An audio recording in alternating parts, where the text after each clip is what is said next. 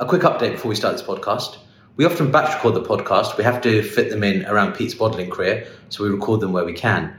So it's been a while since we recorded this one. People call me the mailman because I always deliver. But after this episode, they're going to start calling me Nostradamus because I predict the future. Since we recorded this episode, Brian Kelly has gone on to become President, CEO, and Surgeon-in-Chief Emeritus of the Hospital for Special Surgery in New York. Check it out. I think you're going to like this one. Okay. Go. Clapper goes. Hi, everyone. Welcome to the latest edition of the Author Hub C1Do1 podcast. Pete, what are we talking about today? There's a couple of things going on today. First, it's about being at the forefront of a new type of surgery. You know, when you're one of those pioneers, one of those early adopters, developing new techniques and everything that goes with that. And it's also about leadership. We're talking with someone who's, we've all been on, a lot of us have been on leadership courses where you learn some things, some do's and don'ts and, different techniques of leadership and how to get people back on board. But I think this is another level up. This is more about taking on a big institution with a big pedigree, a huge expectation, an internationally renowned institution where as great visibility, but there's a lot of expectation upon you. And how do you handle, your inner imposter phenomenon? How do you handle all those big personalities around you? And some of whom are obviously going to be very senior to you. So in short, it's about holding the post of Surgeon-in-Chief at HSS, Hospital for Special Surgery in New York. Great. Just to stop you there, though, I don't think imposter syndrome exists in America. It's not allowed to. We'll come back to that. So listen, our special guest today is Dr. Brian T. Kelly. I'm not sure what the T stands for. My bet is on Tiberius, like Captain Kirk in Star Trek. No, it's not. It's Tom. What's the T for? Terry? Well, it's a family name. It's probably not one that you've heard of before. It's Talmadge, Talmadge. We could have guessed. And it's after my great grandfather, who was a oyster boat fisherman off the coast of Baltimore. His name was Captain Talmadge Mister. So I come from a line of Misters. Wow! And Talmadges are running the family. We could have guessed for 100 years, and we wouldn't have got that. I don't think you would have got that. So my dad's middle name is Talmadge, after his grandfather, and mine is Talmadge, and my oldest son Connor's middle name is Talmadge. So we're trying to revive the name, get it a little bit more popularized. Yeah, love it. I think Tiberius was closer than Tom.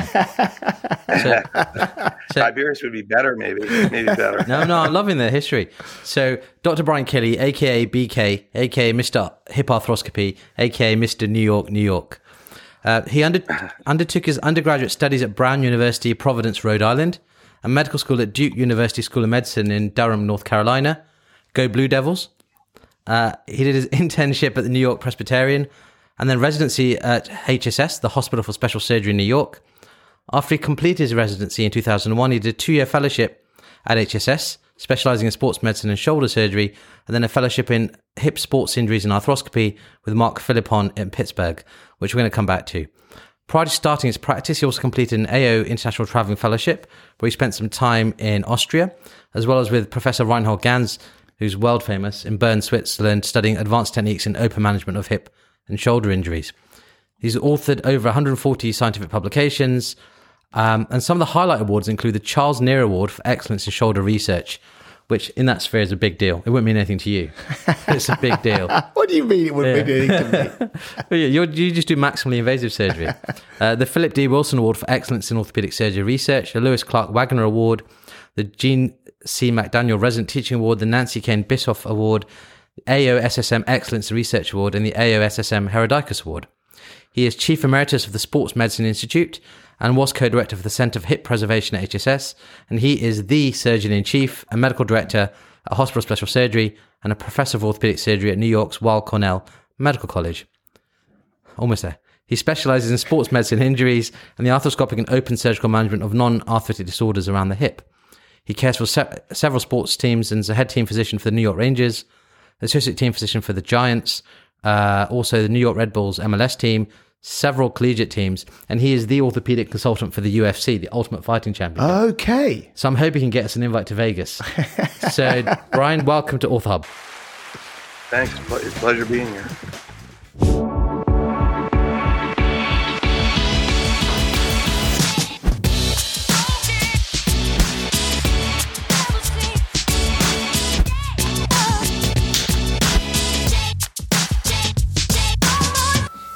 want to thank my dear friend Daniel Nawabi, aka the Golden Boy, aka the Prince of Dubai, aka the Chosen One, for connecting us.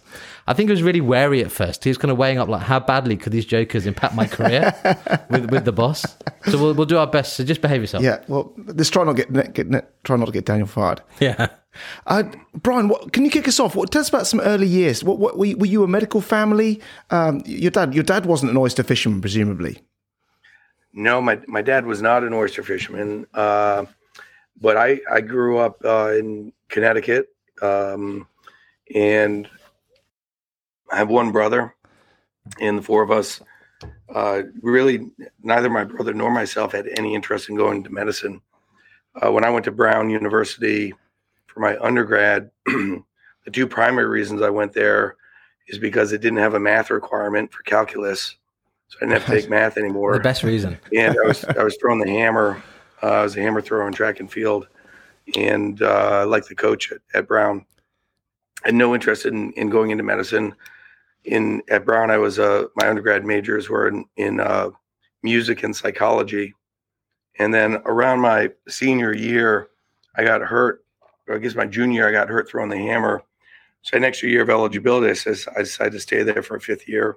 I started thinking about my future. I realized I wasn't going to have a career as a hammer thrower. And the way things were going, I was either going to be a psychologist or a third grade music teacher, because I realized I wasn't actually very talented in music either. So I started looking into medicine and decided going to medicine would probably be a good idea at that point. But we grew up in a family. My dad was an oral maxillofacial surgeon, but really never pressured us, either my brother or myself, to go into medicine. And your mum, what was her background? So my mom was a systems analyst. She came out of college. Both my parents went to Brown, and my brother was at Brown, so we were a Brown family. And my mother came out.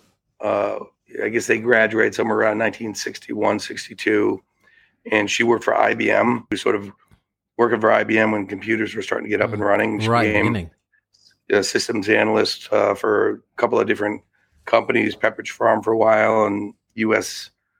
Some news company. I never was clear what she was doing, to be quite honest with you. And maybe she was a secret agent. I think she was, actually. And she definitely has the personality for it. Nobody would have ever suspected her as being one. And how did you end up at HSS? Because I was delayed, I decided my fifth year in undergrad that I was going to go to medical school. And given that the reason I chose Brown was so I didn't have to take science classes or math classes, I was a little bit behind the eight ball. So I had to do all my pre-med stuff my fifth year, and then took another year off. Ended up at Duke for medical school. And that's when when I got to Duke, I didn't actually know what I wanted to do in medicine. I just thought it would be better than my current career trajectory in music and psychology. I actually think I went to medical school initially thinking I was going to become a psychiatrist.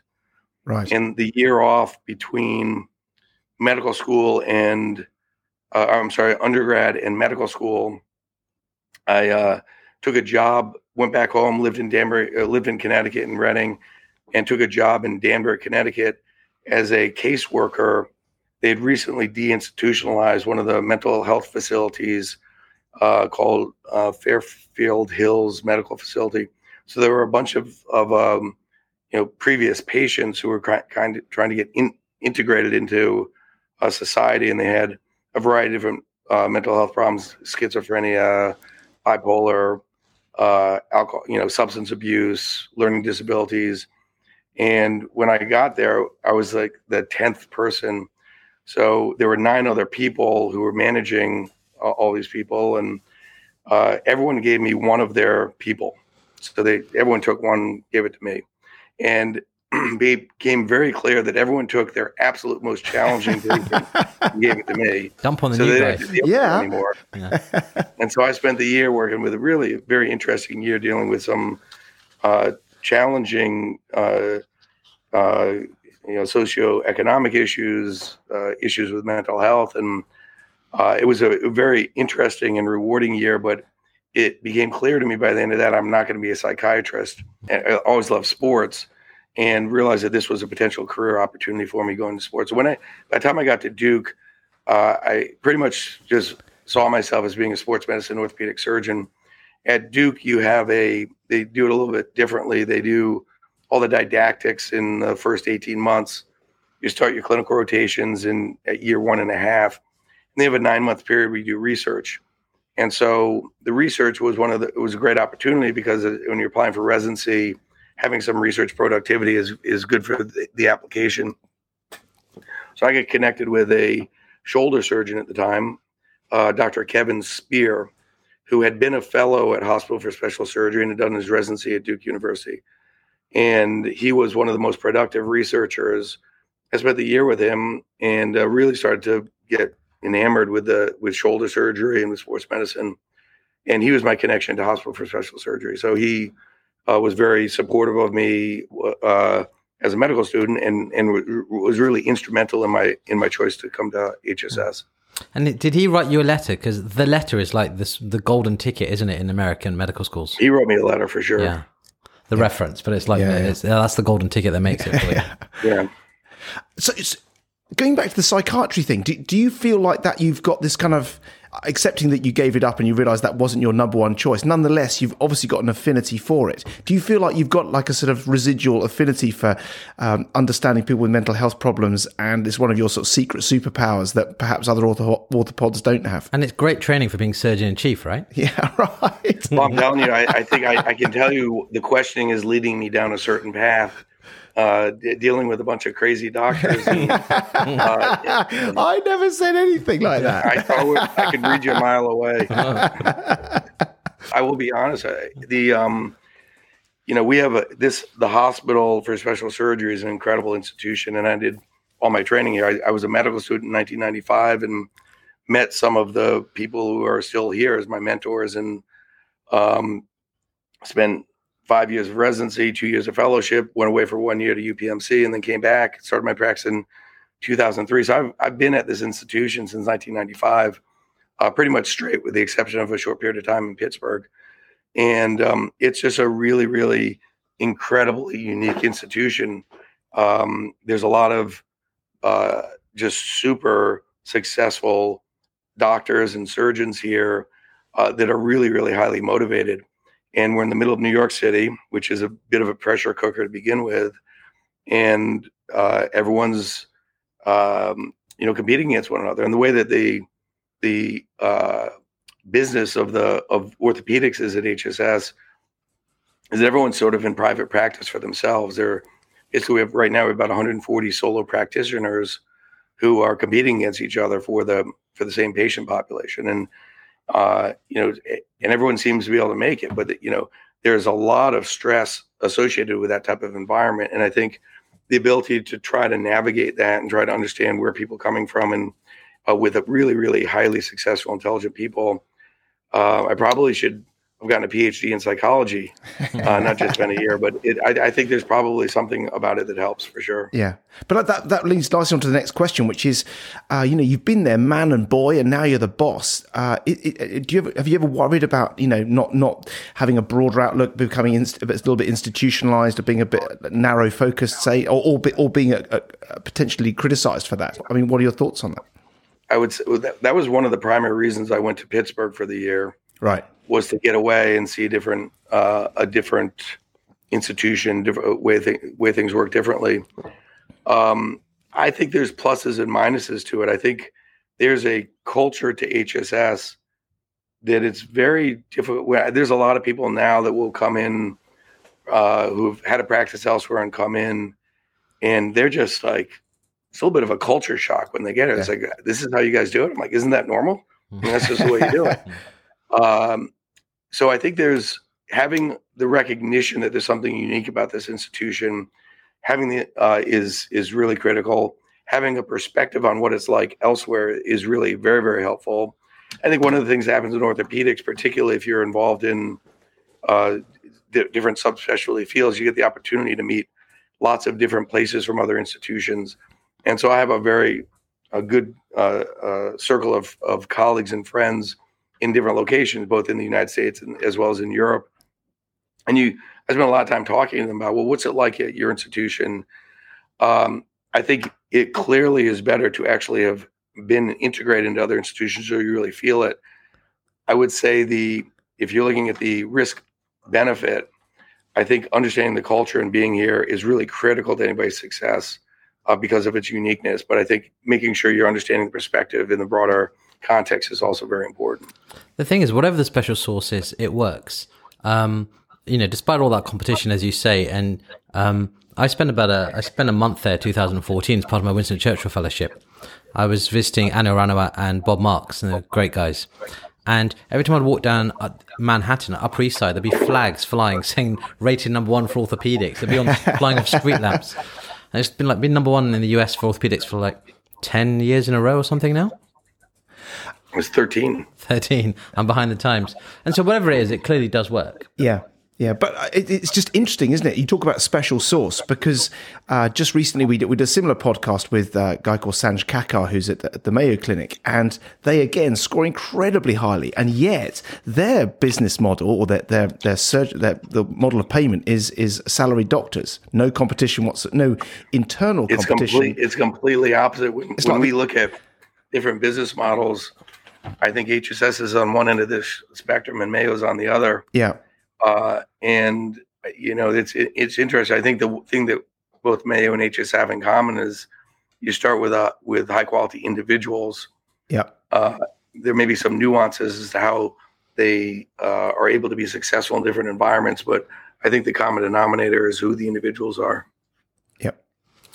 The other thing that was quite interesting for me was that I basically went from HSS to Parkland in Texas, right? And the patients tripled in size overnight. That was quite astonishing.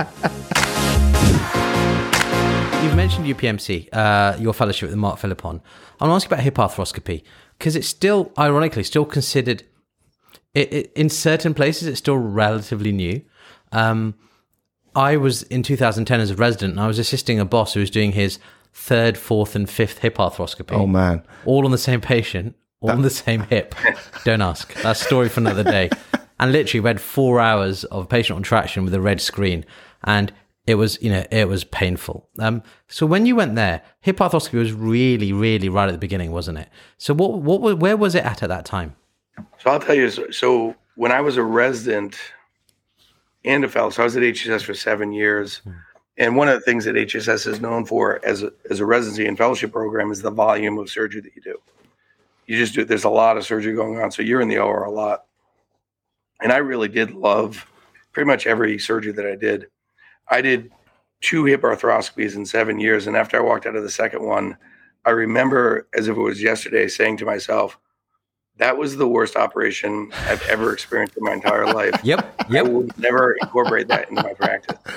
It was awful. Yeah. I'm like, I don't know. It took 4 hours and I don't think I ever saw the femoral head. Yeah, just a red screen. The entire time. So that was sort of my initial. And my plan was to be a shoulder surgeon. And Kevin Spear was my connection to HSS from the beginning. He was a shoulder surgeon. I was very interested in. I'd done a lot of shoulder research. No interest in hips at all. And so when I was the beginning of my second year of my fellowship, Dr. Warren, who was the surgeon chief at the time, and I was the fellow helping out with the New York Giants at the time, offered me a job. He said, we'd love to have you come back and maybe you can help out with the Giants a little bit. And I remember thinking that'd be great. I think there were about 20 to 22 sports doctors at the institution by then. Wow. But I'm going to be the 23rd surgeon doing ACLs and shoulder instability and rotator cuffs. Like it's going to be hard it's going to be challenging to do that. And one of my chief residents when I was a second year named Dr. Dave Levine had done a foot and ankle fellowship after his residency. And he came back and he was crushing it. He was just doing all the surgery. And I remember running him to the hall and I said, how are you doing so well? I mean, you just started here. It's such a competitive environment. He said, Brian, this is the best place in the world to do orthopedics. Well, if you ever stayed here, just make sure you're doing something different. Because you don't want to do what everyone else is doing. So this is the place where you need to subspecialize. So I was sitting there, I was thinking about that comment. I was so happy. I was got a job. It's my dream job. I'm going to be a sports doctor in New York City, helping out Dr. Warren with the New York Giants. And I was sitting there reading JBJS over the Christmas holidays. And for me at the time, reading JBJS was going straight to the back and looking for job opportunities. I never actually read the articles because they were like, I'm like, oh God, talk about another reason why, there's osteolysis during cemented total knees. I'm like, or the femoral tunnel, right? Or the ACL. Yeah, another one. Exactly. What should it be at 10:30 or 10 o'clock or 9:15? I'm like, exactly. So I look at it and there was this thing, UPMC, sports medicine and hip injuries, Dr. Mark Philippon. I'm like, you know what? I should probably do that because there's got to be something to do it. I looked at UPMC for medical school and for residency and was always impressed with it. I thought it was an incredible institution. I thought Freddie Fu was amazing. So I said, well, maybe I'll just do that for a year. So I go back to Dr. Warren. I said, Dr. Warren, I'm so honored and so privileged to have this opportunity. I was just thinking I should probably do a little additional training before I start so I can bring something new to the institution. He goes, that's a great idea. What are you thinking? I said, so I was thinking about the hip injuries, hip sports, hip arthroscopy. He goes, that's great. He said, instead of starting in August, you can start in September. I said, well, actually, it's a year. It's a year-long fellowship. He looks at me and goes, are you out of your freaking mind? What are you going to learn? You need a year to learn how to do that? Are you going to waste a whole year doing that? Not for nothing. Who is this Mark Philippon guy? I've never even heard of him. And so walked out thinking, how am I going to get around this? And then over time, there's this thing with Dr. Warren that he thinks about it, and then eventually your idea can become his idea. And so he came back to me and said, you know what, I think you should do a year-long fellowship. I said, well, I'd already applied and accepted and we'd already rented a house. So I'm like, that's such a great idea. I'll look into it and see if it's possible. So I went to Pittsburgh, and Lois, my wife, was pregnant with our first son. And I remember she was not happy. She's like, what is wrong with you? Like we'd been dating throughout residency. We're about to have a kid. She's like, you're about to start making more than $45,000 a year. And we're going to do this for another year. And so, and even worse than that is I started the UPMC fellowship on a Friday. I didn't want to miss the first day. And I was operating at HSS on a Wednesday. So I sent my 9-month pregnant wife out to get the house set up for us while I operated all day long with Ainsworth Allen on a Wednesday. And it was like the best operative day because I'd known Ainsworth since I was a medical student. And so I must have done 6 cases and he would let me do everything skin to skin. And he was just sort of sitting there, we were talking. Then I drive myself to Pittsburgh, go to UPMC on Friday for my first day with Mark Philippon, who's one of the most amazing charismatic guys in the world. And I sat there and watched him operate on these hips for 12 hours straight. And he let me close the portals. And I'm like, oh my God, this is the worst mistake I've ever made in my life. And, but Mark was such he was a real on the cutting edge and he was pushing the envelope. And it was a really amazing year to really sort of explore what the opportunities are in the field. And there's a lot of frustrations with it too, because it wasn't mainstream in many cases. It's still not mainstream, but it was one of those fields similar to what Dave Levine had said about foot and ankles. Like nobody else is doing it, and shoulder arthroscopy was around at this point in its development 20 years ago, and the knee was like this 30 years ago. Maybe this is the next frontier for sports medicine. And I did also, because Mark would go away 1 week a month because he still had a practice down in Florida. So I would take that week and I'd operate with some of the other guys at UPMC. So I got to work with Jim Bradley and Chris Harner a little bit and Freddie Fu.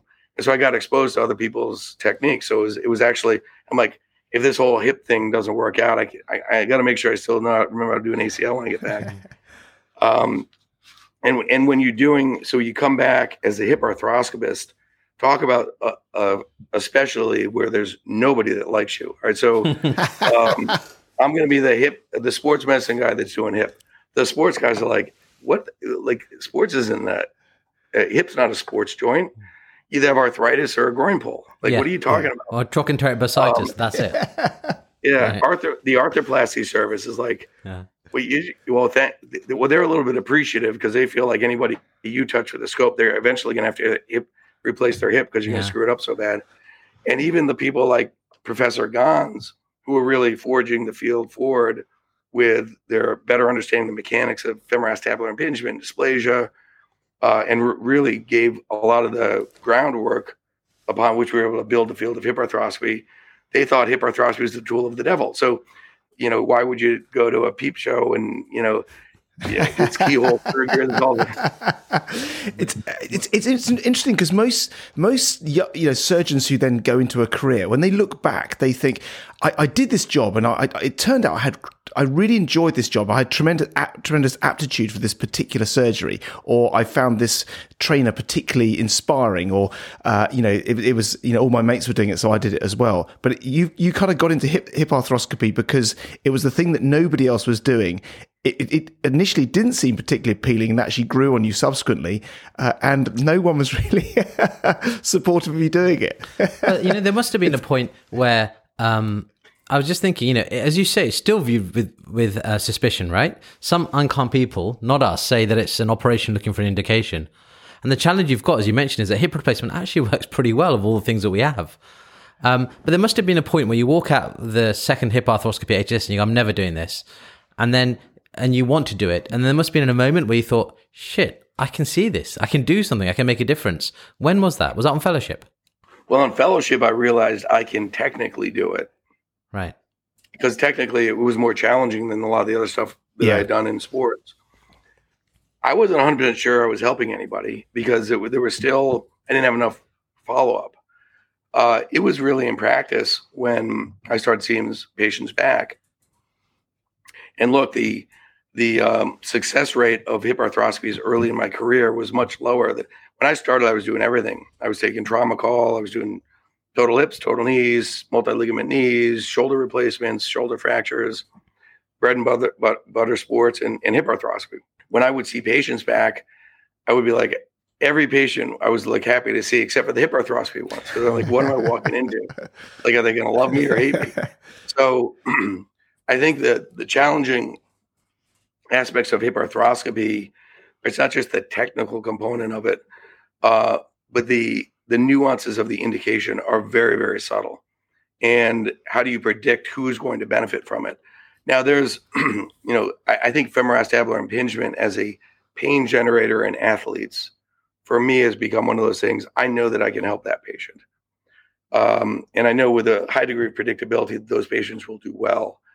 But there's a lot of subtle ones that you still wonder, like, should you push the envelope? Have hip instability? Is there a little bit too much cartilage wear? Is any cartilage wear too much?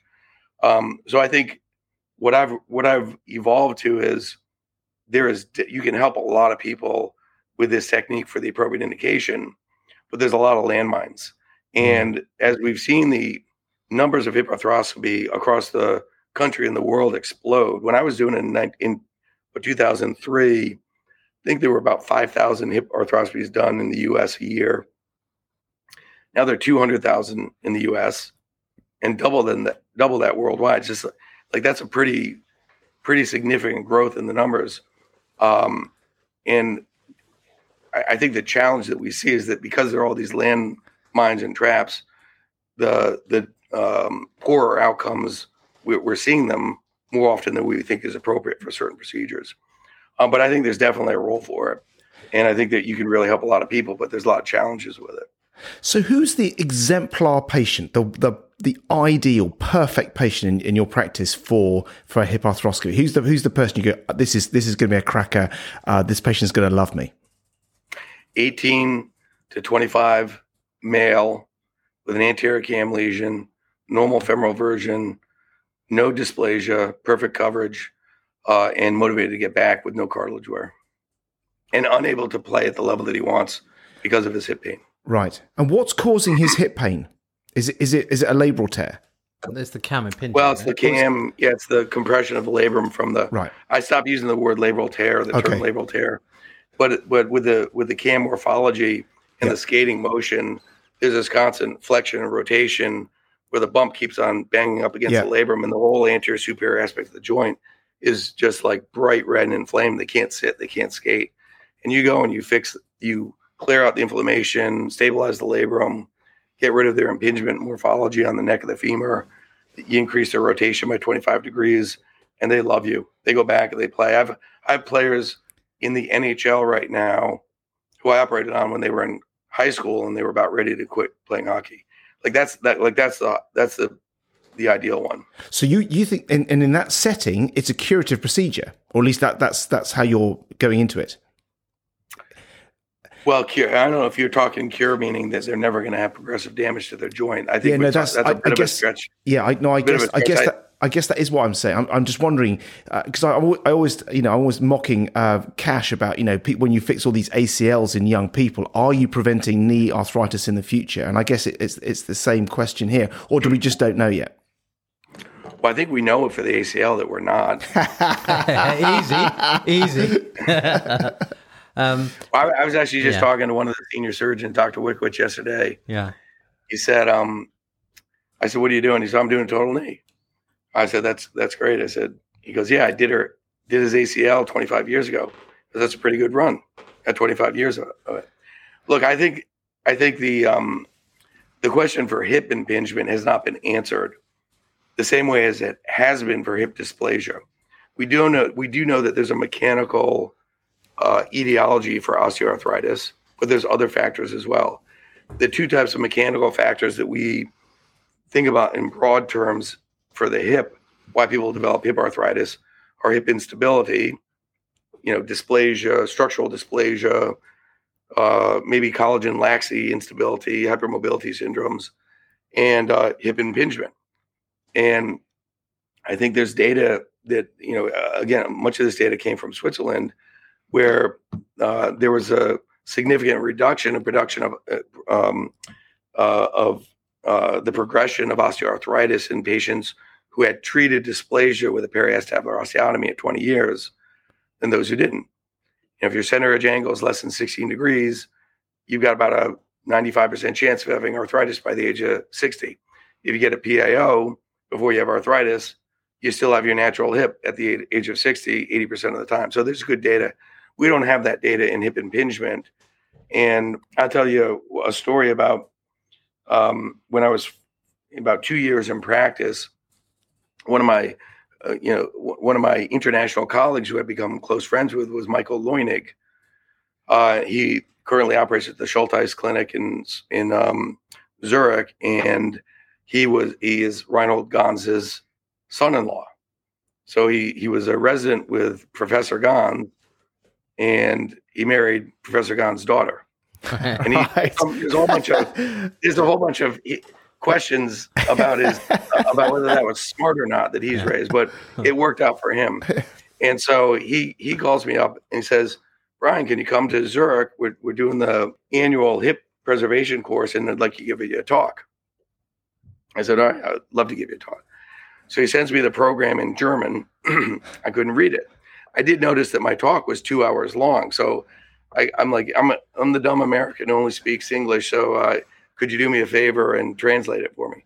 So he sends it back. And the program that I was going to be involved in was preceding my 2-hour talk was Professor Reinhold Gans doing a live surgical hip dislocation, broadcast to the entire audience, followed by Professor Brian Kelly doing a live hip arthroscopy, followed by a live debate between Professor Gans and Brian Kelly in German on the technical limitations of hip arthroscopy and the management of femoroacetabular impingement. I'm like, what are you crazy? Like, that sounds like a setup for failure. Like, that's a stitch up. And so that is a stitch I ended up doing it anyway, even though I remember going to Dr. Warren, who hired me. I said, would you think this is a good idea? He said, no. Looks like the worst idea in your life. Like do it on a cadaver, but don't go, you're setting yourself up for failure. I said, I have so much confidence in my surgical skill. I can do it in Switzerland. The surgery ended up going fine. And I'm not sure what happened in the debate. There was a lot of laughter after every time that Professor Gans said something. I think it was at my expense. But at dinner, Professor Gans came up to me and said, look, that was the first time I saw hip arthroscopy done in a way that makes me feel like it's the future. And I'm like, wow, this is great. Professor Gons thinks hip arthrosis is the future. And later in the evening, we had a few beers, and one of my colleagues, Dean Lorch, had come with me, and it was me, Dean, and Professor Gons. And Dean looks at Professor Gons and says, "Reinhold, you really think this BS is true? Like, this doesn't work, does it?" I'm like, "You can't say that to Professor Gons. He just complimented me." And Professor Gons answered, "I doubt myself more and more every day." I'm like, "What is going on?" Like, so even the guy who invented it was questioning whether it was real. So, I mean, I think the answer as to whether hip arthroscopy for that patient, that 18 to 25-year-old hockey player, is curative, I think it's still unanswered. Yeah. I will say that it is predictable in alleviating symptoms and allowing people to get back to a high level of function. Yeah, got it. I know this sounds like a stupid question, but just answer it on the basis that just on face value. Do you get, are CAMs 100% associated with arthritis? Do you ever get like an 80 or a 90-year-old with an obvious femoral neck bump but no hip arthrithritis? Yeah, absolutely. It's not 100% associated. So it's not an inevitability. Yeah, one of the arguments against femoroacetabular impingement by the arthroplasty surgeons, they'll come in and they say, "Look, I've got a guy who's got arthritis in his right hip, and had a bump, and he's got the same bump on his left hip, and his left hip looks fine. You're telling me that wouldn't have happened if you took the bump down?" So yeah, I think there's still a lot of unanswered questions, and I think that there are, I think arthritis is multifactorial. I think what I think is that I don't ever talk to a patient about doing this to prevent arthritis. Right. And in fact, patients come in all the time and they say, "Look, I got this labral tear. It totally doesn't hurt at all, but I don't want to get a hip replacement in 40 years. So can you operate on me?" I'm like, "Are you crazy? No, I'm not operating on you for that." Okay. And the more challenging situation that isn't infrequent, where people will have a symptomatic hip on one side and totally asymptomatic on the opposite side, but they have the same exact mechanics. And they'll say, well, after you fix the side that they're symptomatic on there, they'll say, "Well, should we do the other side? Because I don't want to develop arthritis." And I'll say, "Well, I don't think we're to the point where we're operating on asymptomatic hips to change the natural history of a disease that we don't completely understand." Yeah. So I think, but these are what you're talking about are all of the landmines that exist, because it's tempting. Yeah. Oh yeah, I'll do two of them instead of one. Yeah. Yeah. But but the reason why knees are better than hips is because I can tell you categorically, I've never done a knee replacement on a patient who's had a previous meniscus repair. Right? So it clearly works at preventing arthritis. But it's interesting, you say it doesn't prevent it, but you were instrumental in setting up the Centre for Hip Preservation. And I must say that, just want to say, by the by, that's some genius marketing there, Don't amputate the hip, preserve it. But that is suggesting that you can preserve their hips and there is some longevity to it. What was the thinking behind setting the centre up?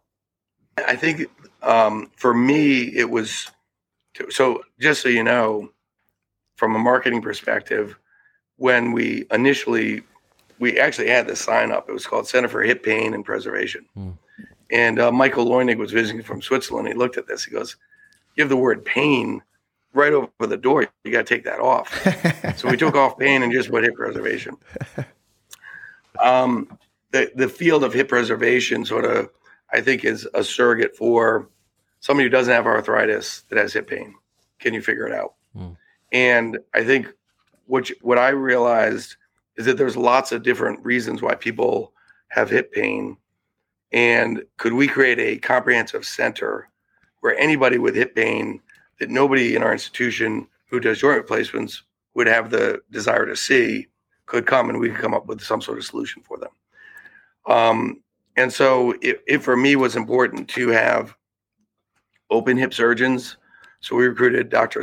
Ernie Sink from Colorado at the time, who's one of the preeminent periacetabular osteotomy surgeons, and for sure also does other hip preservation procedures open. We had a non-operative person, physiatrist, because there's a lot of overlap with hip pain and back pain. Lots of these don't need any surgery at all. Physical therapy, and an arthroplasty surgeon who wanted to specialize in young people who needed hip replacements. So what I wanted, the concept of the center was not so much about preserving the hip. It was about getting a comprehensive group of people together who can approach it the right way. This was from different perspectives. So Bill Garrett was giving a talk at the NFL Physician Society meeting one year. And Bill Garrett was passed away a couple of years ago, was at Duke when I was a medical student. And so I knew him pretty well. He was a sports medicine surgeon. He was instrumental in sort of figuring out how to do ACLs.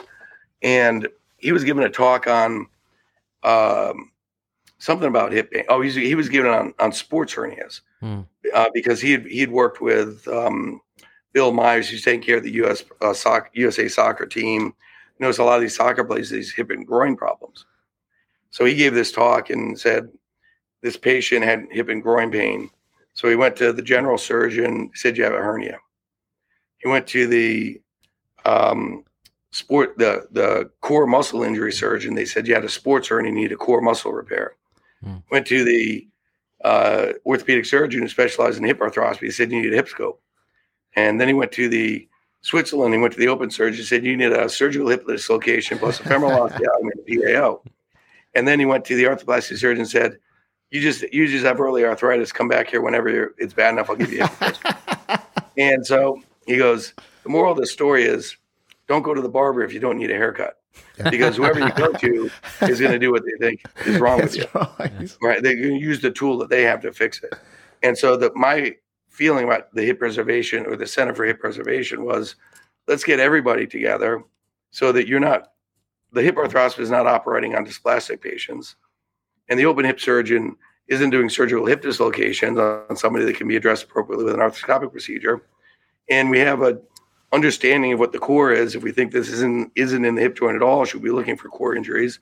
And we kind of know that back pain can mimic hip pain sometimes, and we have somebody who can really sort it out. So for me, it was more about a comprehensive approach to a complicated area to try to increase the likelihood that we're going to come up with a treatment plan that's going to have a good outcome for the patient. Yeah, I thought it was an excellent idea. Danielle showed me around there in like 2014, and I just was amazed by the setup, by the concept. It was quite alien, you know. It was basically arthroplasty or nothing at that point. Yeah. What was it like being those early days where a lot of early surgery is held back by the level of instrumentation, isn't it? As instruments become more bespoke, more aligned to the particular nuances of that operation, the actual surgery gets a great deal easier. Were you involved in developing new instruments and new techniques? I mean, you must have said, what I need is a thing that curves a little bit and does a little bit and looks a little bit left and looks a little bit right. How involved in that did you get? So that was one of the first things. One of my close friends from medical school, John Savarese, we were applying for residency at the same time. We ended up both going to HSS. We were roommates together our intern year. And the second year, our second year at HSS is not great. You're like, at least it wasn't 25 years ago. It's probably great for them now. And he's like, this is terrible. Like, I could not see myself doing this. You're covering the Queens ER and the Bronx ER, and you're just getting hammered. So he quit. He quits residency and goes to business school in Stanford. And then ends up working as the healthcare specialist and device specialist for a private equity capital group called Montreux. And we kept in touch the whole time. And he said, well, if you ever have any ideas that you want to do something together, I'll do it with you. Well, I've got the money for it.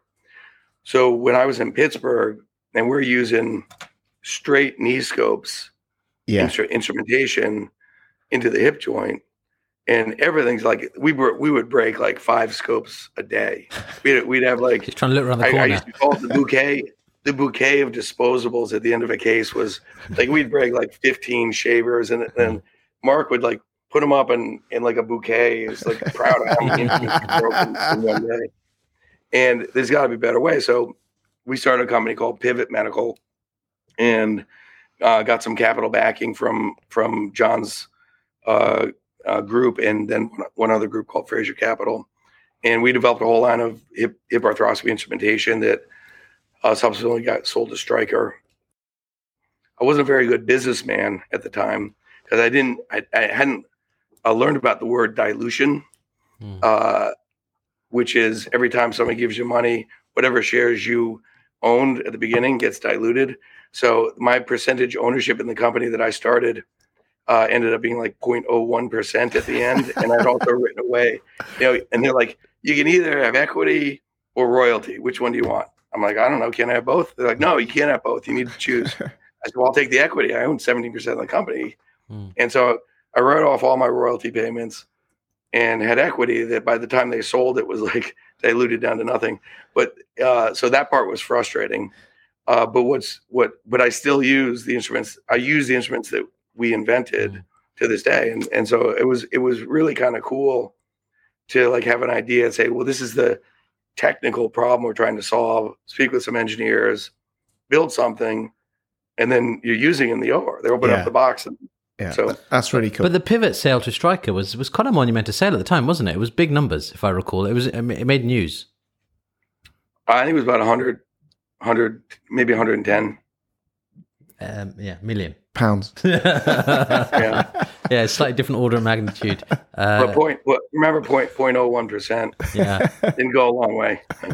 What was hard about the sale was that nobody knew where the field was going. So why would we spend money on hip arthroscopy equipment when we don't know where the field's going? So it was interesting because I would go on these calls where we're trying to get people to either give money to support the development, or later go to companies that wanted to buy it. In the first half of the meeting, you talk about why hip arthroscopy is important. Like, because nobody's like, I never heard of it. Like, what's impingement, FAI, dysplasia? Who cares? Like, why don't you just give them a hip replacement? So part of the difficulty in making the sale was exactly what we've been talking about. Is like nobody really appreciated where the field was or where it could potentially go. Yeah. Well, Pete's designed some pelvis plates, right, which are going to make a lot of money. Selling like hot cookies. Like hot cookies. So if you're going to advise someone in future, would you advise equity or royalties now? I mean, I'm curious. Yeah, what's the answer? I recently learned you can have both, so I'd say get both. Get both. Okay. Well, you know me, I value loyalty over royalties.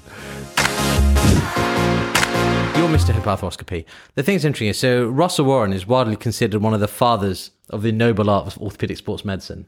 And I mean this with the greatest respect. It's almost like there's like a Russell Warren playbook. And it's almost, and clearly he's mentored you and he's coached you, because he wrote about the blood supply of the meniscus, and then you talked about the blood supply of the labrum. And it's interesting seeing some of that. And so was that intentional or pre-planned? Was that from his mentoring? I'm just curious as to, because you've done a lot of research, how did that develop? I would say for sure Russ Warren has been an incredible mentor for me. When I started my practice, my main office where I was working was at New York Presbyterian Hospital, which is our academic affiliated hospital where all the trauma goes. And my feeling at the beginning was, I want to have as many different ways to protect me from failing in New York City as I can. So I'm going to take trauma call. I'm going to be doing hip arthroscopy, which nobody does. I'm going to do comprehensive sports. I'm going to be working with a team. So I was trying to do all these things. So one of them was working at New York Presbyterian, where I saw a bunch of multi-ligament knees and, knee sprains that ended up being ACLs and shoulder dislocations that needed surgery. But one day a week, I would see patients at New York HSS. And I had an office that I shared with Dr. Warren. I wouldn't say I shared the office. I had a very small desk in the corner of his office, in the same location that he was. So I would stop by that office anytime I knew that he was going to be there. And it was, I'd bring some x-rays. I'd be like, hey, Dr. Warren, can I show you this x-ray? And let me know what you think. And so having close proximity to him and being able to bounce ideas off of him was a huge advantage for me. I remember seeing patients with him on a Friday, and I had this woman who came in with complete atrophy of her gluteus medius and minimus, huge Trendelenburg gait, couldn't walk, had a prior I don't know, IT band release, big hole in our IT band. And I said, it kind of reminds me of like a atrophy of the supraspinatus and infraspinatus, and you do a lat transfer for it. So I go to Russ, I go to Dr. Warren, I said, you think there's like a transfer you could do to provide, that those muscles that are supposed to be doing what they're doing aren't working? Like, what, you think I should transfer something? He goes, yeah, just transfer the glute max, bring it up and bring it over. There's got to be something in the literature. Why don't you read about it? There's nothing in the literature except for the white side procedure, which was developed for people with total joints that had abductor dysfunction. And so I actually sat down with him and said, so he helped me think through what type of transfer could you do that was similar to what you were trying to accomplish in the shoulder. I remember one day I came back, and it was probably a bad clinic day where patients weren't doing as well. And I said, Dr. Warren, you were involved in sort of the progression and understanding of arthroscopic shoulder surgery. You've invented it. He goes, I said, did you ever make any mistakes? Like you thought something was going to work and then it didn't? And then how did you feel about that? He goes, did I make mistakes? Yeah. When we first started seeing symptomatic labral tears in the shoulder, we cut them out because it was the pain generator. We did that for about a year. Every single one of them dislocated. He said, did you feel bad about it? He said, no, I didn't feel bad about it. I just stopped doing it. And so he was helpful just sort of to help me think through some of the challenges of being in a field that you can't go to the book and read what the right thing is to do. Yeah. And being okay with it, because it can be very frustrating at times. It's frustrating to try to do something new. You can, for sure, you question yourself. You'd be like, is this, I could be doing things that are already figured out. And I think being around people who have been through that process gives you the courage to say it's okay to do it. It's okay to make some mistakes along the way. Just stick to some basic principles and ethics and morals, and make sure if something's not working, you change. But it can be challenging. It was very helpful to have somebody who'd been through it help sort of talk through some of those issues. And certainly, by providing the literature, by doing the research on it, you're helping a whole generation of patients, right? A whole generation of surgeons, and that's how we develop and advance the specialty. Exactly. Yep. Yeah. So you were made Chief of Sport Medicine at HSS at a pretty early stage. Tell us about that. Yeah, so that was, I guess, in like 2014 or so. We had started this Center for Hip Preservation, and early in, Tom Skolko was the surgeon chief at the time, and I went to him and I said, would you consider turning this into a real service line? And like this is kind of about, goes back to the culture of HSS. Like, to be a service was like really important, because then you could have a chief of the service, and then you had the perception that you would be able to implement change. So he's like, yeah, I think it's a great idea, and he makes it a service. He does whatever, he signs whatever, and so we were a service line, hip preservation service, and so I was chief of it. I did that for about 5 years, and then there was a lot of sort of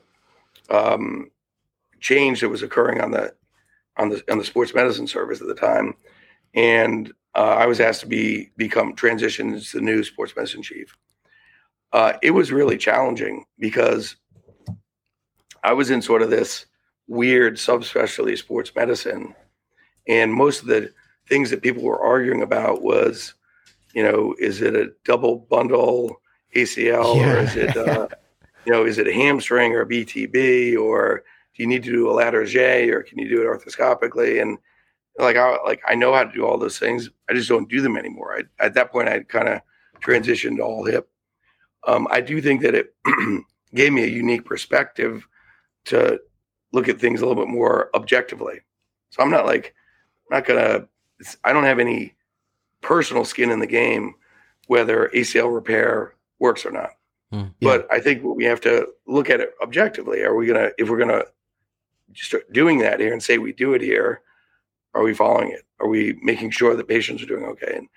And so I think it was in some ways a challenge, but other ways it helped to be sort of on the periphery in sports. And at the same time that I became chief of sports, I also took over as the head team doctor for the New York Rangers, which is been an incredible experience. I've been doing that for the last 8 years, and that being a team doctor in the sports medicine service also helps a little bit just in terms of credibility and understanding some of the issues.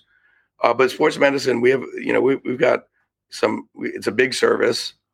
In many cases, it's bigger than most orthopedic departments at the time. We're up to 35 surgeons on the sports medicine service. We call it Sports Medicine Institute now. And they're all highly competitive, very, very talented, excellent surgeons who have sort of their own personal sense of what the right thing is to do. So how do you navigate that when you've got all these different people is challenging. But that's part of leadership, I think. But it's interesting because you being a hip surgeon, as you say, the shoulders, his knees, all the other stuff, you're kind of like Switzerland, right? You're just a neutral observer in the middle. No one's going to be gunning for you. Yeah, and that's why I was wondering, is it helpful the fact that you're in a comparatively niche specialty with the knee guys all competing with each other and the shoulder guys all competing with each other? At least you can stand off that a little bit and be, as you say, more objective. Do you think that's why it's a good leadership position? Yeah, I mean, I think there's some good things and bad things about it. I mean, I think at HSS, any leadership role here, it's very clear you have to be a respected surgeon. Yeah. And I think, like, if you're not a respected surgeon here, you'll get run out of town pretty quickly. For sure. So it definitely helps with the objectivity, but there's still some question, like, well, what exactly is this stuff? So how do people respect what you're doing if nobody else is doing it, or they don't understand it? So there may be a little bit of that. They're like, oh, he just does hip arthroscopy. You should come and see what I do. This is real surgery. I'm like, all right, well, you should try one of these. They're pretty hard. I think there's a balance, but I think the key, above and beyond, you have to be a respected surgeon. I think if you can maintain the respect of the surgeons from a surgical technical skill set level, and you can be a little bit Switzerland at the same time, I think that's a good combination. Yeah. It's interesting because one of the things that generally happens, I don't know about over there in the UK, as you get into more senior leadership positions, most people give up the surgical side. And so you're right, you can lose that credibility. And without credibility, then what you say doesn't carry a great deal of weight.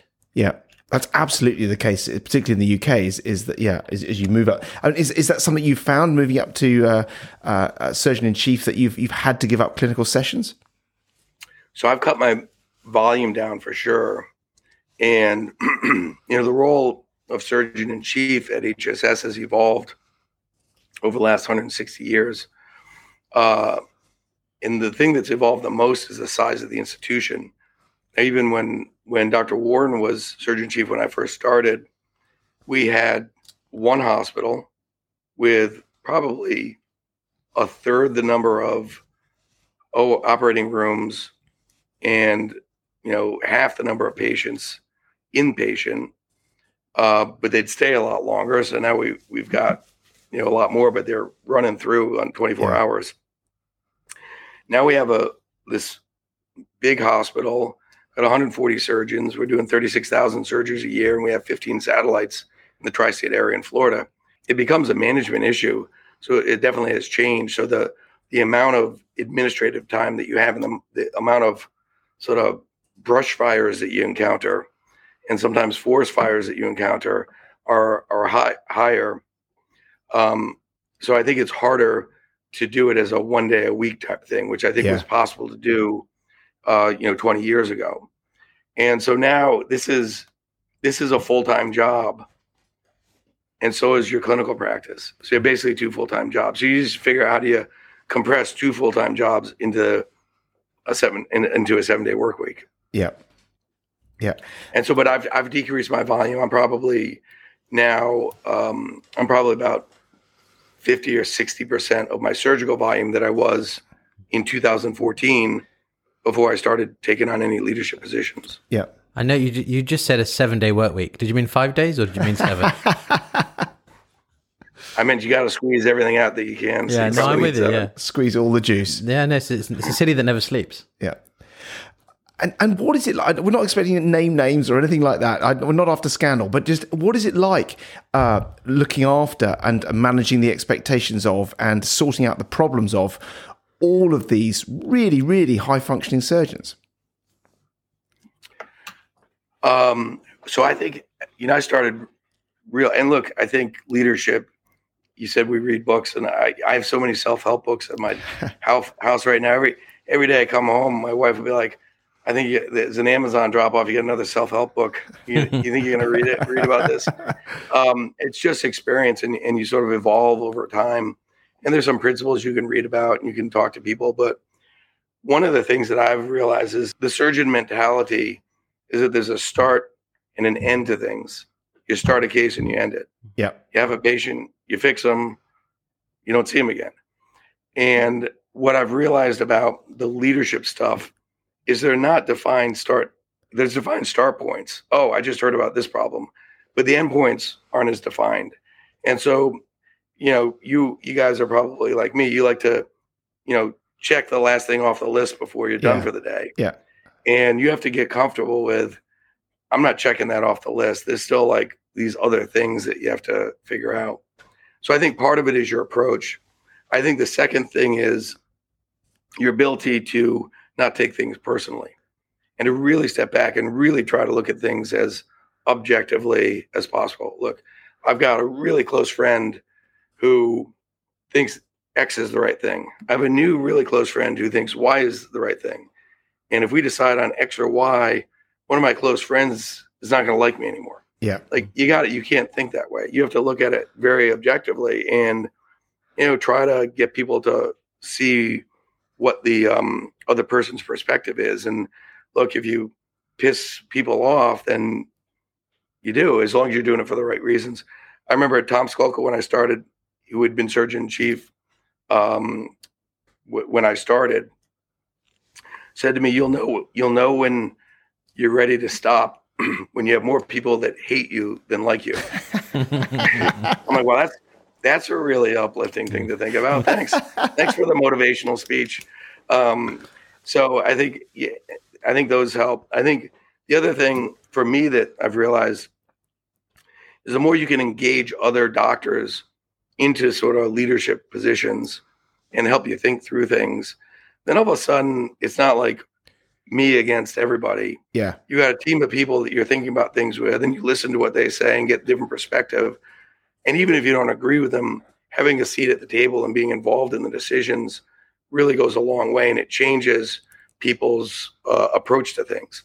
The worst thing for the culture of any institution for me is, from my perspective, is if the group that you're leading doesn't feel empowered, they don't trust the decisions that are being made, and there's not adequate communication or transparency about things.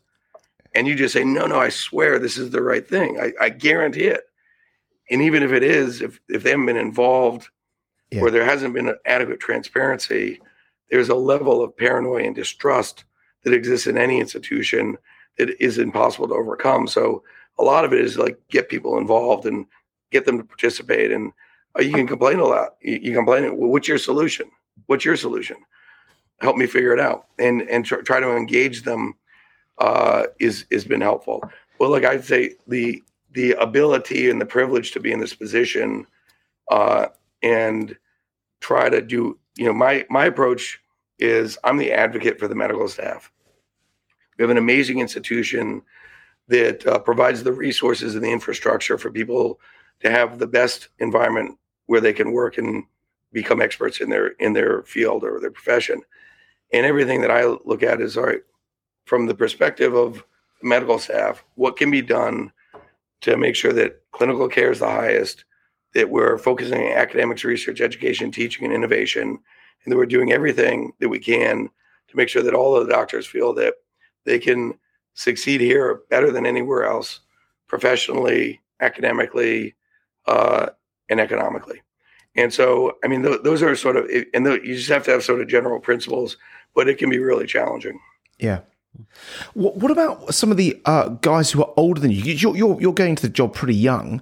What about some of the people, because you've been there such a long time, there must be people working there who are considerably older than you in years and seniority, and they perhaps, do they sometimes struggle with you being a bit of a whippersnapper, someone who they, that they knew you as a resident. I knew he was a resident and he was a, couldn't do a hipscape.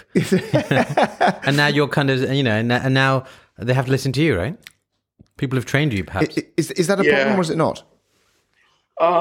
It's probably more of a problem for me than for them. Right. To be honest with you. I feel like I can't tell Dr. Warren. I'm going to, so who's going to tell Dr. Warren you're going to pull some OR time from him? I'm like, not me. You let someone else do that. Why don't you do that? And I'm trying to get you more involved. Why don't you try that one yourself? Yeah. But one of the things that I did right off the bat is I put together a senior advisory committee. I took some of the senior people here and I said, look, I want to meet with you guys, once every 2 months. We'll go out to dinner and I'd love to use you guys. I'd like to just sort of tell you what's going on and hear your perspective on things. And it's the same concept. I think it's a problem for them if they feel like nobody's listening to them. Yeah. And so asking them for their advice and bouncing ideas off them and hear what they have to say. And then, they got a lot of good ideas. Oh, I didn't think of that. We should really try that. And you do it and you're like, I just tried your idea. It worked well. Thanks. I think you can engage them in ways that makes them feel like they're, not only a part of it, but they're helping me in a way that I need the help. And they can provide it because they have this institutional knowledge and experience that a lot of people don't have. I'm curious about your MBA because at what stage did you do the MBA? I did it in 2017. Right. And was that with an eye? 2 years. So that's relatively recently, right? And, some people do it as part of their MD MBA program. And was that with a view to that you knew that the Surgeon in Chief was a step that you'd be earmarked for and it was to prepare you for that? Well, so I think you're getting the sense that a lot of the decisions that I make in my life are not really well thought out, starting with my middle name being Talmadge, hammer thrower, music major, psychology major, working in mental health system. I'll just go to medical school. Yeah. I think I'll try this hip arthroscopy thing for my whole field. I'll tell you the reason it was not because I'm like, I need this. There were two reasons that I thought about doing it.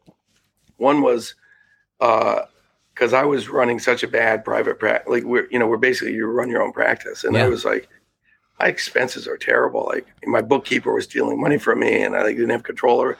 Like I didn't take any control. So I thought, I need to just be better educated about this stuff. And the second was that I as the service chief for sports, I thought there were things that I could learn about leading high-performing individuals. So I thought leadership in general was something that was interesting to me. So it was in the back of my mind. And so I remember, so this was in 2017. So I was traveling with the New York Rangers in the playoffs, and we were playing Ottawa. And I had to travel, it was like 2 games home, 2 games away, 1 game home, 1 game away. And so I was on the 2-game away thing, which was about 4 days. And I was sitting in my hotel room feeling like my whole life was going, just wasting away. So I called up Todd Albert and I said, who was the surgeon chief at the time? I said, what should I be doing? I'm sitting here in a hotel room in Ottawa, which is the worst. Never seen a city like this. It looks like this is where the aliens would definitely land here because nobody would see them. And so I said, should I be doing more in academic society? Should I be doing this or that? And he goes, no, you should get your MBA. And I'm like, all right, sounds better than some of the other stuff. So I literally looked up at the MBA programs in New York City. There's NYU and there was Columbia. Columbia required that you took your GMATs and NYU didn't. So I applied to NYU. NYU it is. Yeah. NYU it is, yeah. And it's in a cool part of the city. I thought it'd be fun. And it's a very well-respected executive MBA program. So I ended up sending in my application, thought there was no way this was going to work. I get a call for an interview And I'm like, never be able to make an interview. My schedule's too busy. They said, do a phone interview. So I do a phone interview when we're back in Ottawa in the locker room before Game 7 of the second round of the playoffs. I'm like, Rammer, he's a trainer. I said, Rammer, I got to take this phone call. Like, inject a little Toradol, do your NBA interview, come back and inject a little more Toradol. And so I'm talking to this. I do an interview in the bathroom stall of the locker room in Ottawa, and we had a great conversation. And she's like, "All right, I think that's all we need." I'm like, "That's all you need? Like, that's it? I'm literally, that can't be a real interview." And so then I got accepted. I realize now that it's not that hard to get into the executive MBA program. I was really impressed at first. So I will tell you that the 2 years that I did it, I loved it. It was such an eye-opening experience. It was one of the best educational experience for me that I've ever had, because I was just really doing it for myself. And you would go, it was every Friday, Saturday, every other week for 2 years. And so, I just switched some things around with my clinic schedule, and but you go down there, you put a hat on and a backpack and wear some jeans, and you're totally anonymous. And you sit in the back of the classroom and you just like soak up this knowledge. And I didn't care whether I was just literally doing it for me. And it was really, really gave me some perspectives I didn't have. And I think in terms of the in leadership roles, particularly at an executive level, I don't think it actually gave me some massive insight into how to go in and really look at the books and really say, oh, here's what we need to do. We need to change it from this to that. Yeah. But it gives you a vocabulary so that when you're seeing things that don't make sense, you're not afraid to say, well, could you just explain that a little bit more? And you're not afraid to do it. And they think that you're MBA and you actually might know something. So then they have to go in and give you a little more detail. So I think it gives you, it's like sort of the power of knowledge, but it's really not that much knowledge. But it gives you a different perspective and a different lens to think about things. But MBA, it's hard yakka. It's hard work, isn't it? I've had a number of colleagues, I've not done it myself, but a number of colleagues who've done MBAs, gone off to do them, and they drop out in the first year or first 6 months because of the workload. They're doing essays, assignments, and they just can't handle the workload. Maybe it's because they were going in for the wrong reasons, or it just didn't suit them. But you said you loved it. How did you manage that workload? Or did it not feel like work? It did. It felt like work. I mean, there's some foundational courses like, accounting, microeconomics, macroeconomics, corporate finance, and, and it's like a lot of, I didn't even know how to push the buttons on the calculator. It's like, I couldn't even figure out how to turn it on and off. And going home and doing homework. It was like, and then having these, a lot of the MBA is group things where you've got like, you're going to pair up with 4 other people and you guys have to come up with a company idea and work on it together. And you're working with 4 people that you may like or not like, but you're like The Apprentice. We got to meet. Yeah. And then yeah, exactly. It was definitely extra work, but I felt like it was fun. Like I felt guilty when I was there. I was having too much fun. Right. I remember before I was taking this corporate finance final exam. It was a 3-hour test. And everyone's like stressed out and they're like studying. And I'm like, do you see that thing that guy wrote on you got to put your phone away for the next 3 hours and nobody can contact me? Yeah. This is going to be the best 3 hours of my life. I have to talk to anybody for 3 hours. I really want to do an MBA, actually. Do you? I think when this Author Hub thing goes tits up, I'll have the time. But my guilty pleasure is like when the wife's not looking, I'm under the sheets, I'm in the bathroom, I'm looking at MBA programs. So what are you doing? Nothing. I'm looking at porn. Don't ask. It's easy. I would tell you, I would say, if you even think that you want to do it, you should definitely do it. Yeah. Because I just found to be real. Look, I think as surgeons, particularly busy surgeons, you miss out on like 99% of the world. Like I'm sitting there in this MBA class and they're talking about like why Blockbuster died. And I'm like, when did Blockbuster go under? I was going to go rent a VCR tape tonight. I'm like, you miss out on all these things. Like Radio Shack doesn't exist anymore. Seriously, what happened to Radio Shack? And I think there's a whole different way of looking at the world, and it puts things in perspective about what we're doing. And then I think when it comes to healthcare, you look at what other industries have done in terms of integrating digital and technology into their ecosystem, improving efficiencies, and we're still looking at X-rays on a X-ray board with a light box, and there's so many things. Like, if the banking industry is able to do this, it's the same problem. It's about maximizing efficiency, making sure the data is right, and like integrating artificial intelligence into decision making. I mean, there's so many things that we could do that have already been done in other industry. We just apply them to healthcare. We could really fix a lot of the problems that we deal with. Yep. Building on that business development that you talked about there. So the Cleveland Clinic have expanded to multiple sites in the US. They're in Abu Dhabi. They've just come in the UK now, in Her Majesty's London. Mayo Clinic are always looking to expand. HSS has a massive global reputation. It's ranked number 1 for orthopedics. What are the plans for HSS's expansion beyond New York, beyond the US? Are there any? I think expansion. I mean, here's, and this is one of the things we talk about all the time. Like, grow or die. Yeah. Well, then people are like, well, it's pretty good the way we are. Why do we need to grow? So we've grown massively over the last 20 years. We've grown to these 15 satellites, and we have some things we're doing in Florida. We've explored the UAE. We actually I went to London a few years back, looking at anything we can do in London. I think with the consolidation of healthcare that's currently occurring, at least in the U.S., is that massive hospital systems are buying hospitals, and we're going to buy 10 hospitals and own all these patient lives and employ all the doctors, and that's our solution to healthcare. But then it's such a mucky system; it's hard to navigate. And in New York City, 20 years ago, there were about 100 independent hospitals. In 2022, there's 5 hospital systems and 2 independent hospitals. One of them is HSS, and the other is Memorial Sloan Kettering. We're the only 2 hospitals that haven't been gobbled merged into a hospital system. And I think one of the keys to our ability to maintain our relevance and our ability to do things a little bit more with more agility is maintaining your independence. And the only way you can maintain your independence is you got to expand. You have to do it in a way that doesn't compromise brand, and that's very challenging to do. Yeah.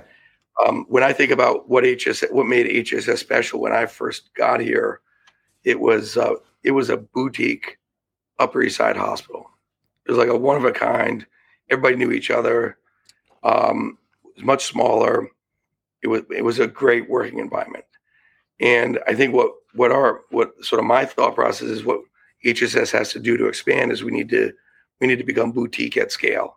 We need to recreate that same high quality, high touch type of environment for patients, but do it in more locations. We'll expand market share. We'll have different revenue streams, and you have to penetrate different markets. Expansion, we've learned, isn't, and you say we have a massive reputation globally. We actually have a very specific reputation. Other orthopedic surgeons know who HSS is.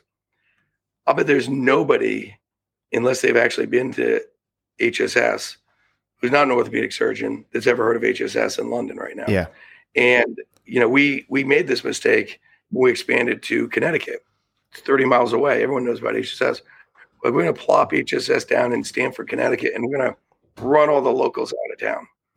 Well, there's lots of local relationships, and the referring doctors still send them to the local people. They're the ones they see in the grocery store on Sunday. And so the reputation is good from a surgeon physician standpoint, but it doesn't really penetrate to the consumer or the patient. And so what we've realized that our expansion is really necessary to maintain our autonomy and ward off the enemy forces of hospital consolidation. But it can't be done on our reputation, and probably needs to do with partnerships with people who have the local penetration. And so that's kind of the way we were thinking about it. Right. And do you ever see a time where HSS will be beyond orthopedics and involve other medical specialties? I think one of the things that again, this debate about what's more efficient in healthcare, specialty hospitals or multi-specialty hospitals. I think specialty hospitals is a unique benefit to them.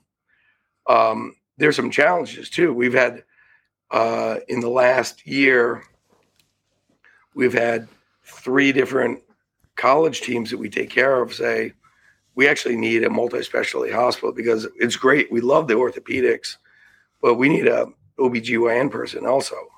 And we also need a cardiologist, and all you are is orthopedics. So there's something missing from a specialty hospital as well. Look, I think that we have a neurology department. We have a rheumatology department. We have pathology department, a radiology department. We have subspecialty medicine departments. We have psychiatrists. We have endocrinology. I mean, we have a few things, but they're all sort of built around musculoskeletal health. Yeah. You're not going to run your aortic valve replacement center at HSS. Yeah. I recently had a conversation with a neurosurgeon who said, well, because we want to bring neurosurgery in in partnership with the orthopedic spine surgeons, because most spine departments now are neuro and ortho. Yeah, and they work even ours, well together. And for a long term, we're never hiring. Neurosurgeons are terrible. They don't instrument the back. They don't know what they're doing. Well, now it's important. If you don't have a neurosurgeon in your spine program, people are going to go to the neurosurgeon and not stay here. So I was talking to this neurosurgeon. He's like, we'll bring our whole department there. Because I'm not sure if we're ready for brain surgery. Like, I don't want to do brain surgery at HSS. Yeah. He's like, well, actually, like, this could be very synergistic. Like, what some of these neck surgeries, like, you go a little higher than the neck, you get into the brain. I think there's some things if you can make an argument how they complement what we're doing, which is a musculoskeletal hospital, I think we will grow those areas. But I don't think we'll ever be a multi-specialty hospital with departments that are taking care of sort of the diseases and all the different specialties. Obviously, spent a lot of time over the years hanging out with sports teams. You talked about the working with the Rangers. What is the thrill with being a team doctor? What's the fun aspect to that? What's the buzz? So I've been involved a lot in football for my first 12 years. I with the Giants. Helped out with the Giants. And now for coming up on 10 years, I've been with the Rangers.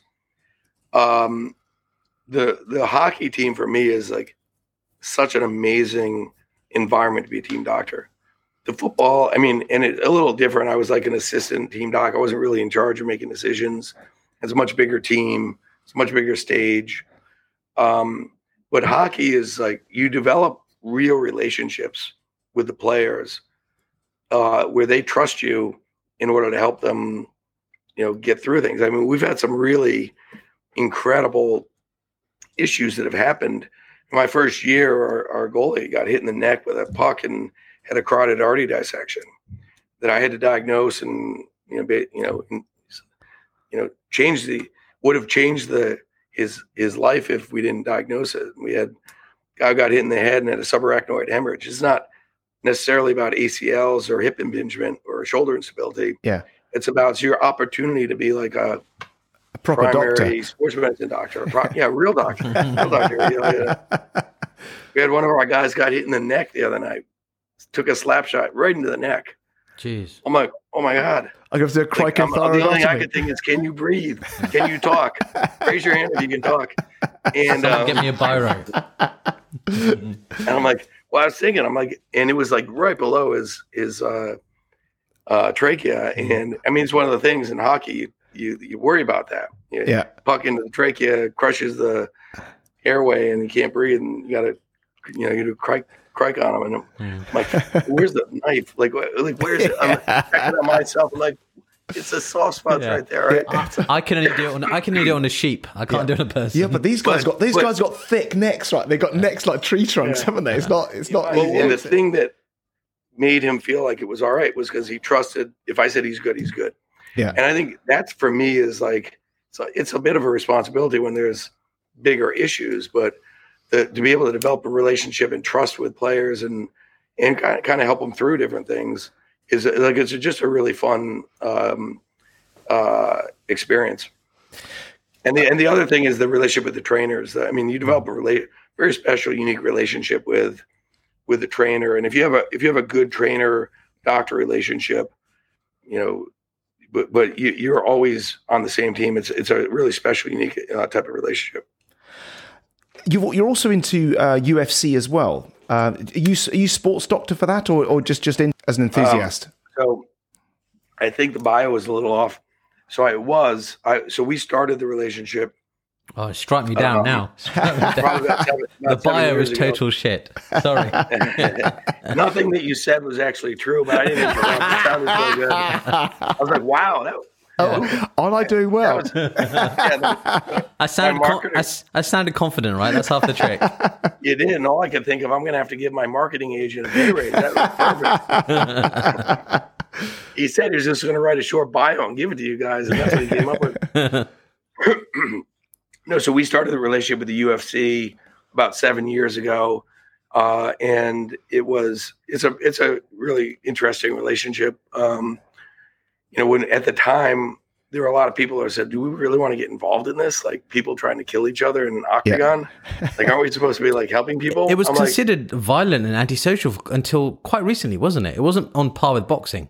Well, it is pretty. Well, it was illegal. It was illegal in New York until UFC 205, which was when that's where the idea came, because we'd see these athletes, they come in and they'd have some problem, and they didn't realize they didn't have any sort of place to go. Yeah. They have a team doctor, or he called the cage doctor. He's called the cage doctor, Jeff Davidson, who's an amazing guy. He's an ER doctor in Las Vegas, and he travels to every event, and he's their real team doctor. We're the orthopedic consultants for them, right? Okay, and developed a good relationship with them. And now you mentioned Bob Marks before. Bob Marks and Daphne Scott are the official orthopedic consultants for them right now. But yeah, I started the relationship with them about 7 years ago, and tried to get some more people involved in it. I know it's outside of your expertise a bit, but just what's the deal with head injuries? Because I know that in American football, about 4 or 5 years ago, I think, or I may have not got my times wrong there. There was a big hoo-ha about guys getting concussions and then having late sequelae of that, and the players sued the. There was a big class action lawsuit, and the same things happened in rugby in the UK. The British RFU has been sued by the players, or is being sued by the players, for these people who had repeated head injuries back in the day, which were kind of ignored, and people stayed on the pitch, and now they're having some early dementia symptoms. What's the deal with UFC and indeed boxing in that respect, where you're actually purposefully going for the head on a pretty much fight by fight basis? What's the is that going to end up going the same way, or do people sign disclaimers, or what's the deal? That's a great question. It's one of those questions that I've been wondering for a long time. I mean, if you look at the class action lawsuit in the NFL, led to, we used to, in the NFL, line the guys up and give them Toradol shots. You'd have 25 guys get their vitamin T. The only question would be right side or left side. And you just like load them up and inject them. As a result of that lawsuit, part of that lawsuit was that the indiscriminate use of non-steroidal anti-inflammatories right before a contact sport like that increased the risk for bleeding into the brain. And so as a result, we had to stop using really any medications in the training room. Now, the year that was decided, the first game of that season, there were 20 guys outside the training room asking for the Toradol injection. It's like superstition by this point, right? Yeah. I can't possibly play. Actually, I think it makes them feel better too. Yeah. We said, well, we can't do it. The Players Association sued the NFL because they said we were using it too much. I'm like, you kidding me? Yeah. I won't sue. Just give me the Toradol injection. And so we stopped doing it. I think the sensitivity to head injuries became very public in the NFL. It's become very public in the NHL now. Right. And there's a lot of scrutiny to it. And there's independent neurological consultants who are the spotters, and you can get called down for a mandatory or discretionary evaluation where you have to take him out of the game. We had an incident that just came up in this season where our goalie fell down. He wasn't hurt. He like fell down, was trying to draw a penalty, and there was a mandatory removal from the game. It was an important game. Taking a goalie out with 3 minutes left in the third period, and then putting the warm-up guys like a guaranteed wage. Just why don't you just guys take the win? We'll take the loss. But they're like timing how long you're making sure you're doing it, and you have to like follow all the rules. So it has, and I think we all take it very serious, and the players do as well. They're like, I don't want to have this CTSD when I'm older and end up like Muhammad Ali. So your specific question is, what about the UFC? Yeah. I have no idea. I don't know, because we're just orthopedics. So, but it's really a good question. We do a course every year, and I think all of the sports doctors here are really sensitive to concussions. And it's like the old school, you just got your bell rung, go back in, toughen up, rub some dirt on it. Like that's not being a good doctor anymore. And so we do a course every year called a Professional Sports Medicine Conference, where we get all of the medical teams for all of the professional teams that we take care in the New York area. We bring the guys down from Boston who we have a close relationship. So the Patriots, the Red Sox, the Bruins. We get the Philadelphia docs, and we get some other people from across the country. It's a really interesting course. And the premise was, what's different about that injury in hockey than it is in baseball? Yeah. Because you treat them maybe a little bit differently. The management injuries are different.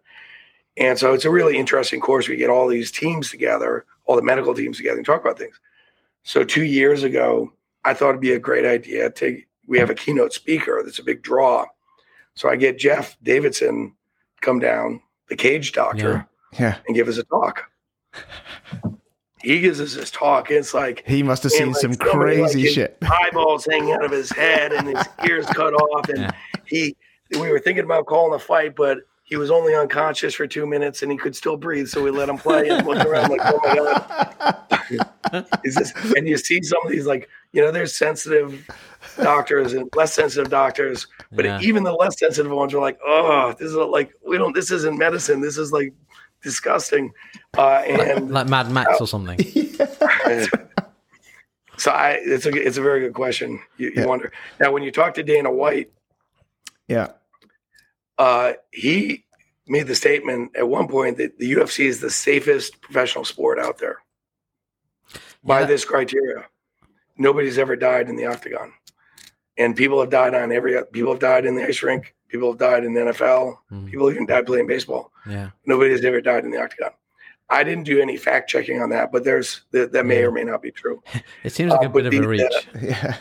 But at the end of these fights, so I will go to some of these fights, and at the end of the fight, both athletes go back. You go back with Jeff, and they're literally separated by a curtain, and like they've just been going at each other for like 20 minutes, brutally.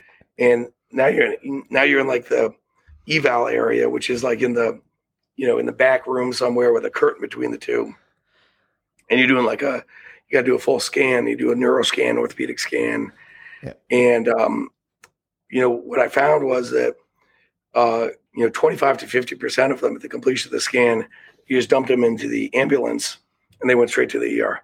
And it's a rough sport. Yeah. Yeah. And if they kick off in that eval area, it's up to you to hold them apart, right? They're pretty tired by then. You got a hammer. You're swinging on a. Oh yeah. No, that's fascinating. The thing I want to ask you was, I understand you're a fan of MMA. Is it true that you've got a wrestling ring at home and you invite fellows over and you fight them? Is this true? It can't be. So first of all, I do that as a form of exercise for myself. For sure. It's not a wrestling ring. It's a dojo. A dojo. Apologies. Dojo. No, a dojo is a spiritual place. Built in sort of the Japanese, the authentic Japanese style. With the screens around and everything. Yeah. Oh, okay. It's authentic dojo. Love it. And I have invited people over to experience the dojo before, but it's not me fighting them. Okay. Okay, it's more of a myth. It's all for exercise. It's a great form of exercise. Okay. Yeah. Now, I just saw a photo of you once somewhere of you and Bob Marks in a ring, and I was just wondering who would win out of you two. You'd fancy yourself against Bob, right? I mean, he can hardly walk. He's got. After he gets his second hip replacement, we'll see. He'll be a little more mobile then. Getting to wrap up the conversation, but just talking about your plans for the future. You've come to this like top end leadership position at quite a young age. Where does that? You were talking about endpoints earlier. We have a start point and end point, and you've kind of got used to the idea that endpoints are less definite than the start point. What's the next stage for you? Will you carry on as Commander-in-Chief for a bit longer, or for an indefinite period, or do you have like a time when you'll say that's the end of that and I'm going to move on to the next thing, or how does it work? Well, the position is 5 years, so I'm finishing my third year now. Right. I presume I have 2 more years, unless I get run out of town. I've looked at my here's what was always fascinating to me, and it's something I tell fellows when they start their practice. Our whole lives have always been done in sort of like 4 to 5 year increments. Yeah. You go to high school for 4 years and you're like, done with that. Now I'm going to go to college. Go to college and like, done with that. Now I'm going to go to medical school. Go to medical school. Then I'm going to residency. Done with residency. And do a fellowship. Done with that. And then become an orthopedic surgeon. Like, holy smokes, I can do this for the next 30 years. Yeah, that's right. Yeah. So I can't, I've never done anything for more than 4 years ever in my entire life. And so I've looked at the 20 years I've been in practice as there have been phases. I think of them as phases. There's been like the beginning phase, which is just do as much surgery, do everything you can, just, feel comfortable being a doctor.